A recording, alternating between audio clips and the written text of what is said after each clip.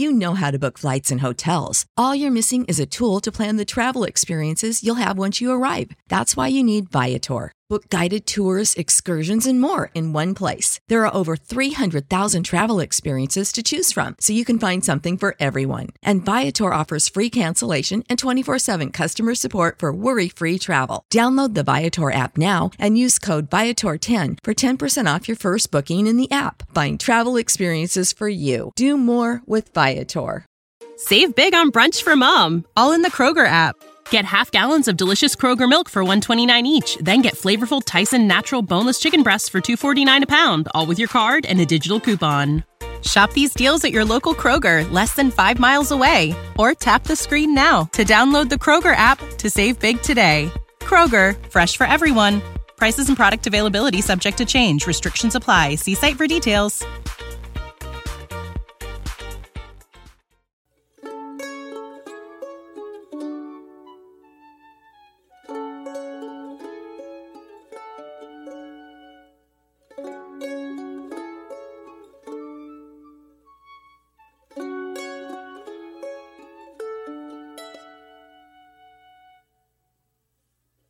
Hello, and welcome to the Latin American History Podcast, Episode 78, Klein, Venedig, Part 1. What links an oil-rich country in the northern part of South America, the Italian city of Venice, and a German banking family? How could these seemingly disparate things link together to form a story set in the 1500s? Well, today we find out, by moving eastwards from what we covered in the last couple of episodes into today's Venezuela. We began those last episodes by recapping previous Spanish activity along the Caribbean coastline. A sequence of explorers, including Columbus, had sailed along the coast, and some attempts had been made to colonize it. These had largely failed, more due to Spanish infighting than any inherent difficulties, although the city of Santa Marta had just about clung on. This is the same background information we need to start the story of the conquest of Venezuela.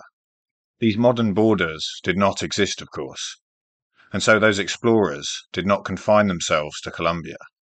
They had passed along Venezuela's coast as well. Santa Marta is actually right over on the eastern side of Colombia's coastline, and technically, Venezuela could have fallen under its jurisdiction when the king was assigning land to the conquistadors. As we saw last time, however, Santa Marta's early growth was slow, and it doesn't appear that the Spaniards who occupied it made any attempt to expand much beyond their little town. The earliest attempts to found settlements were actually made even further to the east. Today, Cabo de la Vela is a tiny coastal village without electricity and water, and its population is almost completely made up of the Wayuu indigenous people. It sits on the Guajira Peninsula, and the border between the two countries is very close. Part of the peninsula belongs to Venezuela. This was where earlier attempts had been made to found a Spanish settlement. Considering the peninsula is a desert, and the area around Santa Marta is much less hostile, it seems a strange place to pick, and it didn't last long. The first real Spanish activity within Venezuela's borders was not a state-backed conquistador expedition, like those we've seen elsewhere. Instead, individuals took the initiative by going there in small groups to make money. The coastline was both close enough to Santo Domingo that people could reach it relatively easily, but at the same time it was far enough away that there was no colonial oversight. You can think of it a bit like the American West. The area was claimed by Spain, but it had no real government presence there, and so people could do what they liked, and it was probably quite lawless. There were two things which drew Spaniards there. First, pearls were discovered along the coast. Secondly, the encomiendas of Santo Domingo and the rest of the Caribbean needed labour. Obviously, the Spanish didn't want to do the hard physical work themselves, so there was a market for captured and enslaved indigenous people. The people of the Venezuelan coast did not live in large organized societies like those in Mexico and Peru, and so for unscrupulous Spaniards, this made them easy targets for slave raids. There was, of course, resistance, and the various Carib people who occupied parts of this coast were noted for their ferocity. But it wasn't enough to stop the raids being worthwhile. For the most part, those who came, either for slaves or pearls, did not really attempt to settle there. They came to gather the things they were looking for, and then went back to their home bases in Santo Domingo. A couple of staging posts were established at Coro and El Tocuyo, but these would have been little more than base camps. Spanish activity began to increase when gold was discovered on the island of Trinidad. Today, Trinidad, along with the neighbouring island of Tobago, is an ex-British Caribbean country, but it is extremely close to Venezuela, and the Spanish were the first Europeans to claim it. The gold in Trinidad brought more people, who then got involved in the pearl and slave trades. They established more bases at Cumaná and on the island of Cubagua, which sits adjacent to it, and where more pearls were discovered. Cubagua actually grew quite rich for a brief period, and its population swelled to around 1,000. The settlers began to move out onto the neighbouring and much bigger Isla Margarita, and the Spanish went as far as organising a government there. Interestingly, when the person who was given this died before he could make it there, it was passed on to his child daughter. This is the first example I've come across of a woman being put in charge of a colony. However, as she was not yet an adult, it seems that she ruled through others who made the decisions for her. Cumaná on the mainland did less well. Here the indigenous people mounted fierce resistance, and although they were unable to force the Spanish out, they did make them live in fear, and they limited their expansion for a period. The Spanish were obliged to build a fortress there to protect themselves. What we have then for the first couple of decades is a relatively slow and unorganized growth of settlement and conquest in Venezuela, with some proto-governance, but a good deal of lawlessness and transience. This conception of Venezuela as a place which profits could be extracted rather than a place to properly settle and integrate into the Spanish Empire would persist in the minds of the Europeans for quite some time. In some ways, nothing will change for a while, but in others, things are about to change dramatically. To tell this story, we need to begin by explaining the links between the things I mentioned at the beginning of the episode. When all of this was going on, Venezuela had already been given its name. It was actually Ojeda, who you might remember from earlier episodes, who gave it its name. At the southeast base of the Guajira Peninsula is the vast Lake Maracaibo, actually a huge enclosed bay which empties out into the sea. One of the indigenous peoples who lived there were the Añu. They lived literally on the lake, building houses on stilts over the water. Their towns, and the channels between them, reminded Ojeda of Venice and its canals, and so he named the place Little Venice, Venezuela in Spanish. To understand how the German connection comes in, we have to have a look at what was going on in Europe at the time. I have talked about the King of Spain a bit throughout the episodes on the conquests of Central America, Peru, Mexico and Colombia, but only really insofar as his decisions affected events in those places. You might have the impression that his conquistadors' activities in the New World were the most important thing going on for him. Without doubt they were very important. For him, however, the politics of Europe would always take priority. And while Europe was always a fractured and violent place where countries were usually warring, things were particularly tense during the time in which his reign took place. Charles V was the King of Spain, but this was just one of his titles. Thanks to a complex series of wars and inheritances, he also controlled much of Italy, Burgundy, which today encompasses the Netherlands, Belgium, parts of France and Germany, Austria, Czechia, and parts of Hungary and Poland. On top of this, he was the Holy Roman Emperor. The Holy Roman Empire is way too complex of an entity to explain properly. But for our purposes, we can describe it as a strange confederation of city-states, duchies, and other government forms, which elected an emperor from among their number, and which encompassed Germany, Burgundy, Czechia, and parts of Poland and northern Italy. All of this basically means that he was extremely powerful, but also that he had a lot on his plate, and that he was involved in pretty much everything that went on in Europe. There were two big things going on. Firstly, in the east, the Ottoman Empire was rising. The core of their empire was Turkey, and while this area had been part of the Christian Byzantine Empire since Roman times, the Turkish Ottoman people had come in from Central Asia and taken it over. They will be one of Europe's superpowers until the First World War, and they were, of course, Muslim. As well as the Middle East, Arabia, and North Africa, they expanded into Greece, Bulgaria, Romania, southern Ukraine, and all of the small Balkan countries which made up Yugoslavia in the 20th century. Because religion was so important back then, this wasn't just a geopolitical threat, which it most definitely was, but it was also seen as a holy threat to a European continent which defined itself so fundamentally as Christian. The Ottomans seriously looked like they might push even further into Central Europe, and so Charles spent a good deal of time fighting them.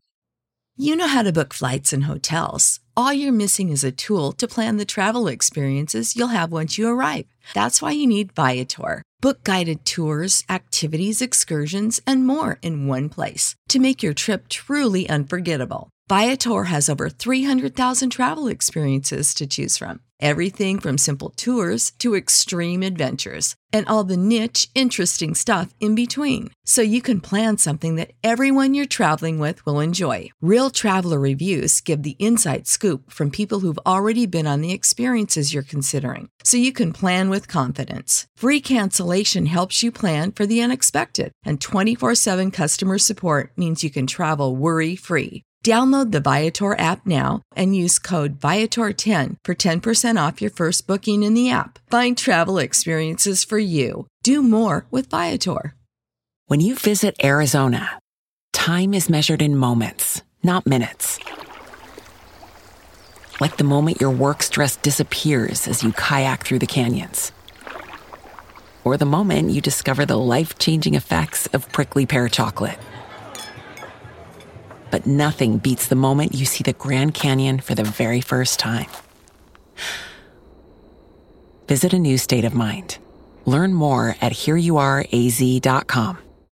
When you need mealtime inspiration, it's worth shopping Kroger, where you'll find over 30,000 mouth-watering choices that excite your inner foodie. And no matter what tasty choice you make, you'll enjoy our everyday low prices, plus extra ways to save, like digital coupons worth over $600 each week. You can also save up to $1 off per gallon at the pump with fuel points. More savings and more inspiring flavors make shopping Kroger worth it every time. Kroger, fresh for everyone. Fuel restrictions apply.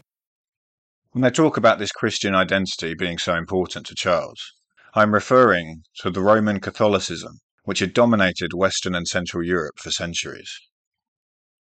This hegemony, though, was now under attack from not just without, in the form of the age-old conflict with the Muslim powers, but also from within. A new form of Christianity had emerged within the Catholic heartlands, and it rebelled against the power and corruption of the Catholic Church. Various Protestant movements took hold all over Northern and Western Europe, and they spread rapidly. I mentioned how the Holy Roman Empire was a sort of conglomeration of semi-independent powers, and that this meant that each had quite a degree of autonomy. Because of this, they were constantly politicking against each other, and looking for ways to grow in power at the expense of each other. Some of the rulers saw an opportunity, and they converted to Protestantism. Charles, being both particularly attached to Catholicism and also not wanting to see any diminishment to his power, did not like this at all.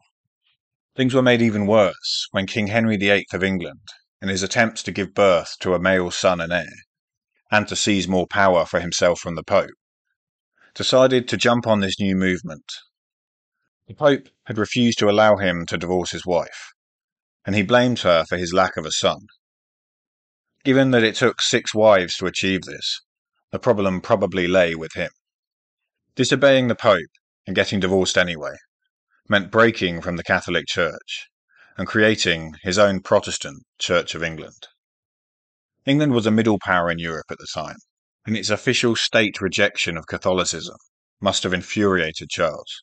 It was, however, still a relatively peripheral place, and as much as he probably would have liked to, Charles was too busy fighting the Protestants within his own territory to try and do anything about it. Not through lack of trying, he would never successfully suppress Protestantism, and today, although it is becoming more and more atheist, Europe is split religiously along the lines which formed during his reign. Britain and Northern Europe is mostly Protestant. Southern Europe is mostly Catholic. All of this is a very long-winded way of saying that Charles needed money. Lots of it. Presumably, he would have encouraged the conquests of Latin America anyway, but he had a great incentive to grant charters to conquistadors and demand his royal fifth of all the wealth which the colonies produced. He needed it so that he could fund his European wars. This probably affected the character of the Spanish Empire in a couple of ways. It would always have been difficult to control things on the ground because of the distance between Latin America and Spain, coupled with the difficulties in communication back then. It's possible, however, that perhaps if he had not been so distracted with Europe, he may have established a more centralized model of conquest. This links to the second element, which defines the early Spanish Empire, and which may have taken a slightly different form if it had Charles's full attention and his ideals had not been compromised by the need for money. I don't wish to paint Charles as a virtuous person by the standards of today. The conquest of Latin America was, after all, an exercise in dispossessing everyone they came across in the Americas, and forcibly taking control of their land.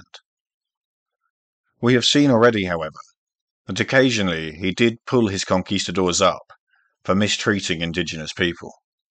Just as he fought so fiercely for Catholicism in Europe, he justified the project in Latin America as one to win new souls for the Church. The nonsense requerimiento ritual, which he ordered to be carried out, said that if the indigenous people it was read out to accepted him as their overlord, and importantly, the Catholic God as their own, they would be safe from violence. Obviously, this requires a certain amount of entitlement to begin with. There was no option for the indigenous people to choose to be left alone, and the whole thing was fundamentally flawed by the fact that it was read in Spanish, a language which the people it was read to would never have heard before, let alone understood. It is, however, possible to make a distinction between this and the actions of most conquistadors, who were happy to use as much violence as possible to personally enrich themselves. The men who we looked at earlier in this episode, raiding the coast of Venezuela for slaves and pearls, make a perfect example. Charles's vision may have been aggressive, paternalistic, and one of empire building, but it was some sort of vision, and he saw himself as having some sort of justification. As long as the indigenous people submitted, some rights and limits to abuse were supposed to be established in law. The conquistadors in general did not have any such vision, and time and again they disobeyed him, disregarding these rights and going past the limits. We can never say with certainty, but perhaps if Charles hadn't been distracted by Europe, maybe he would have enforced the laws he had written a bit more effectively. It still wouldn't have been great, but perhaps it would have been better than what actually happened every time conquistadors met indigenous peoples. The money which Charles gained from the New World was helpful, but even that wasn't enough. He needed more, so he borrowed it. Sometimes when I research this podcast, the parallels to today surprise me, and I realise that there really is nothing new under the sun. Without wanting to get too political, I think it's reasonable to say that one of the defining features of the world we live in is the power which banks and large corporations have managed to accumulate through their economic power. Often this means that these actors can put pressure on governments and influence their policies. Well, it turns out that this is not a new phenomenon. Similar things were happening 500 years ago. There were two families from southeast Germany who had done exactly that. The Welsers and the Fuggers, who hilariously were also known sometimes by another name. Think of a rude word which sounds similar to Fugger. Both collected huge amounts of wealth over the preceding centuries. They had started off as small-time merchants, but moved into banking as their wealth grew, and they made clever investments into industries as diverse as mining, cloth, the spice trade, and slavery. They had lent Charles lots of money for his wars, and sensing an opportunity, they came together to approach him with a proposal. In lieu of money, perhaps he would like to pay off some of his debt by giving them the rights to the remote, and to put it in economic terms, underinvested territory of Venezuela. Just as the capitalists of today look for undeveloped opportunities, which they can purchase cheaply and build into something which creates wealth and increases in value, so too did the Welsers and the Fuggers. You can see then why this was an attractive proposition for them. For Charles, this also made a lot of sense. By granting them Venezuela, he was giving up a future source of revenue, but to get that revenue, he would have to spend time and money doing the development himself.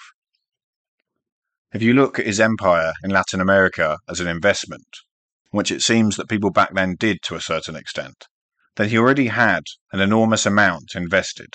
All of his conquests were growing, so he would hardly notice the loss of this relatively small part. What he didn't have was liquidity, reserves of cash right there and then. By transforming his debt from a need to hand over money into a grant of land, which he was making nothing from at that moment, and which, to him in his current situation, was much less valuable, he was making his life much easier. Besides, he would still remain in overall ownership of it. The charter he granted to the Germans was one which gave the rights to exploit the area, but not to own it outright. You can think of it as a sort of lease. In 1528 the contract was signed, and control over Venezuela was given to the Welsers and the Fuggers. They took the little Venice name which a header had given the area, and translated it directly into German. It became Klein, Venedig. Next episode, we'll tell the story of what they did with it. If you've enjoyed today's episode and want to show your appreciation, one thing you can do is leave a review wherever you get your podcasts. It really helps the show grow and for new people to discover it. If you've really enjoyed it and you're feeling generous, it is possible to leave a small donation to help cover the costs of running the show. There's a link with information about how to do this below. Thanks for listening. You've been listening to the Latin American History Podcast, written and recorded by Max Sargent. For more information, visit the website www.maxsargent.com/The History of Latin America, and that's spelt MAXSERJEANT. If you have any comments or questions, feel free to get in contact at historyoflatinamericapodcast@gmail.com. You can also find the Facebook page by searching for the Latin American History Podcast. The Twitter handle is @HistoryLatinAM, and if you've liked the show, you can help out by leaving a review on iTunes. Alternatively, if you visit the website, you'll see that each episode is accompanied by relevant photos. Most of these are my own, taken during my time in Latin America. All these photos and more are available to purchase as prints at my Etsy shop. You can find this at www.etsy.com/MaxSargentPhoto. That's spelt www.etsy.com/MAXSERJEANT photo. Thanks for listening. The new Super Beats Heart Chews Advanced is now supercharged with CoQ10. Support your healthy CoQ10 levels and blood pressure with 2 chews a day. Visit RadioBeats, BEETS.com and save 15% with promo code DEAL. You know how to book flights and hotels. All you're missing is a tool to plan the travel experiences you'll have once you arrive. That's why you need Viator. Book guided tours, activities, excursions, and more in one place to make your trip truly unforgettable. Viator has over 300,000 travel experiences to choose from. Everything from simple tours to extreme adventures and all the niche, interesting stuff in between. So you can plan something that everyone you're traveling with will enjoy. Real traveler reviews give the inside scoop from people who've already been on the experiences you're considering. So you can plan with confidence. Free cancellation helps you plan for the unexpected. And 24/7 customer support means you can travel worry-free. Download the Viator app now and use code Viator10 for 10% off your first booking in the app. Find travel experiences for you. Do more with Viator.